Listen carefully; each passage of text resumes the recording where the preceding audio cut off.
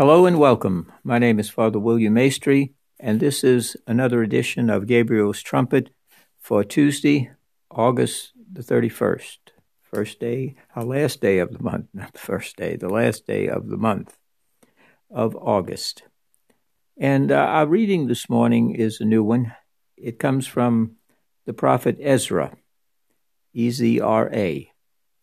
And Ezra is often associated with Nehemiah. Those were the two prophets and holy men that the Lord lifted up for the reconstruction and the restoration of Israel, and especially the house of the Lord, the place where the people will worship and offer sacrifice to Almighty God. And they are entrusted with that. And the reading I would suggest to you is Ezra chapter 1, verses 1 through 6. And then if you would skip over and read Ezra chapter 6, verses 7 through 20. That's Ezra chapter 1, verses 1 through 6, and Ezra chapter 6, verse 7 through 20. And you don't have to race through it, just read it slowly because it's a very, very interesting and important one. And it's one of God's coincidences that this particular reading has to do with reconstruction and putting things back together, especially after a terrible disaster. And being from New Orleans and along the Gulf Coast and missing it very much, there is a great deal of now cleanup. There has to be reconstruction, and they have to put things back together again. And that's often a dangerous, very long and arduous task. For many, it's heartbreaking. They may have people injured and even lost their lives in Hurricane Ida, and their homes may be severely damaged in some instances from water and wind and from falling trees. We have a lot of trees in Louisiana, especially in the outlying parts away from the urban areas, out in the rural and along the country roads and so on. So it's a tremendous hardship right now for those people, and so we certainly would seek your prayers and your remembrance of them along the Gulf Coast, and for my purposes, of course, New Orleans and the surrounding areas. We don't have counties in Louisiana. We have parishes, and many of them, of course, are named for saints: Saint Bernard, Saint Tammany, Saint Charles, Saint John. Those parishes show the tremendous influence of the Catholic Church, especially in the settlements that took place there back in the in the late 16s and even into the 1700s, developed there. And many of the places, the names of the places, the little towns and so on, are named after saints. And so we have parishes, not counties. Many of those parishes in the outlying areas have been greatly devastated, especially by water from the tidal surge and so on. And so they are engaged in what Ezra and Nehemiah are engaged in: restoration and reconstruction. The Israelites, as you remember, were taken into exile. Their country, their place of worship, it was destroyed by the Babylonians. And the Jews and everything that they had were taken into exile into Babylon. And Almighty God touched the heart of a pagan, the great Cyrus, the king of the Persians, who defeated the Babylonians. And the Lord touched Cyrus's heart and indicated that he was to allow the Israelites to return so that they could rebuild, they could reconstruct, and put their land that the Lord had given them from the beginning. Remember, Moses takes possession of the land of Canaan, given by the Lord. and they wander away from the covenant, and this is what happens.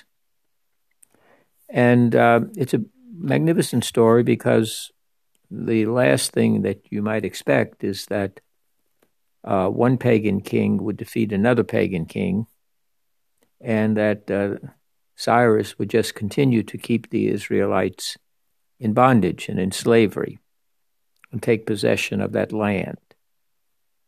But the land was given to them by the Lord, and the Lord touches Cyrus's heart. And the great restoration and reconstruction takes place under Ezra and Nehemiah. And it's a magnificent story, and it's very much a story that resonates today, even if you don't live in the Southeast, along the Gulf Coast. But reconstruction, putting things back together again after a disaster. It's not necessarily just buildings. It's also lives. And each and every one of us at some point in our life, some big, some small, go through a restoration, a reconstruction. Perhaps the wind and waves and turbulence of some life experience or just daily living weighs heavy on us, and we need to be renewed and strengthened each day in the Lord.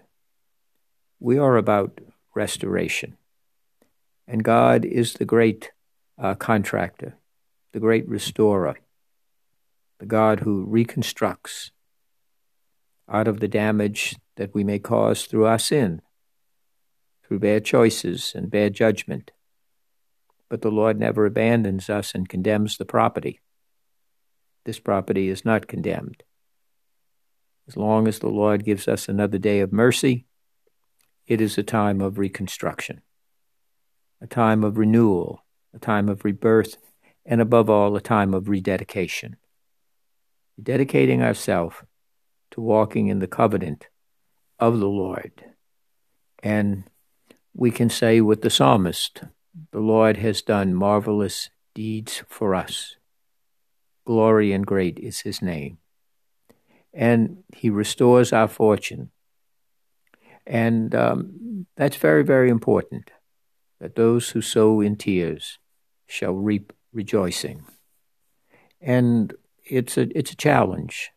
And I think of those people who right now are involved in that, traveling from various states, 4 or 5 states, sending in crews to get electricity and power back on. It's in Louisiana over 1 million, about 1.5 million now, without electricity and power, and some are estimating it may take as long as a month to get electricity back. Running water is also been damaged. So all of these things require a great deal of care. My brother's house, which is in Metairie, Louisiana, right outside, it's adjacent, right connected to, it's part of the metropolitan New Orleans area. In Metairie, they hit all kind of trees and things down. And one of the neighbors stayed because they have generators and all of that sort of stuff.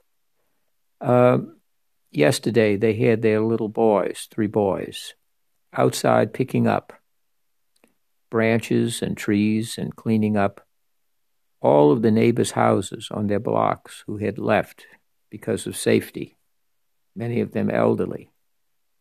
And it was a beautiful thing. They sent me some pictures of them supervising their children, not staying inside, but outside helping their neighbors. It's a beautiful example of Christian charity, of God's restoring.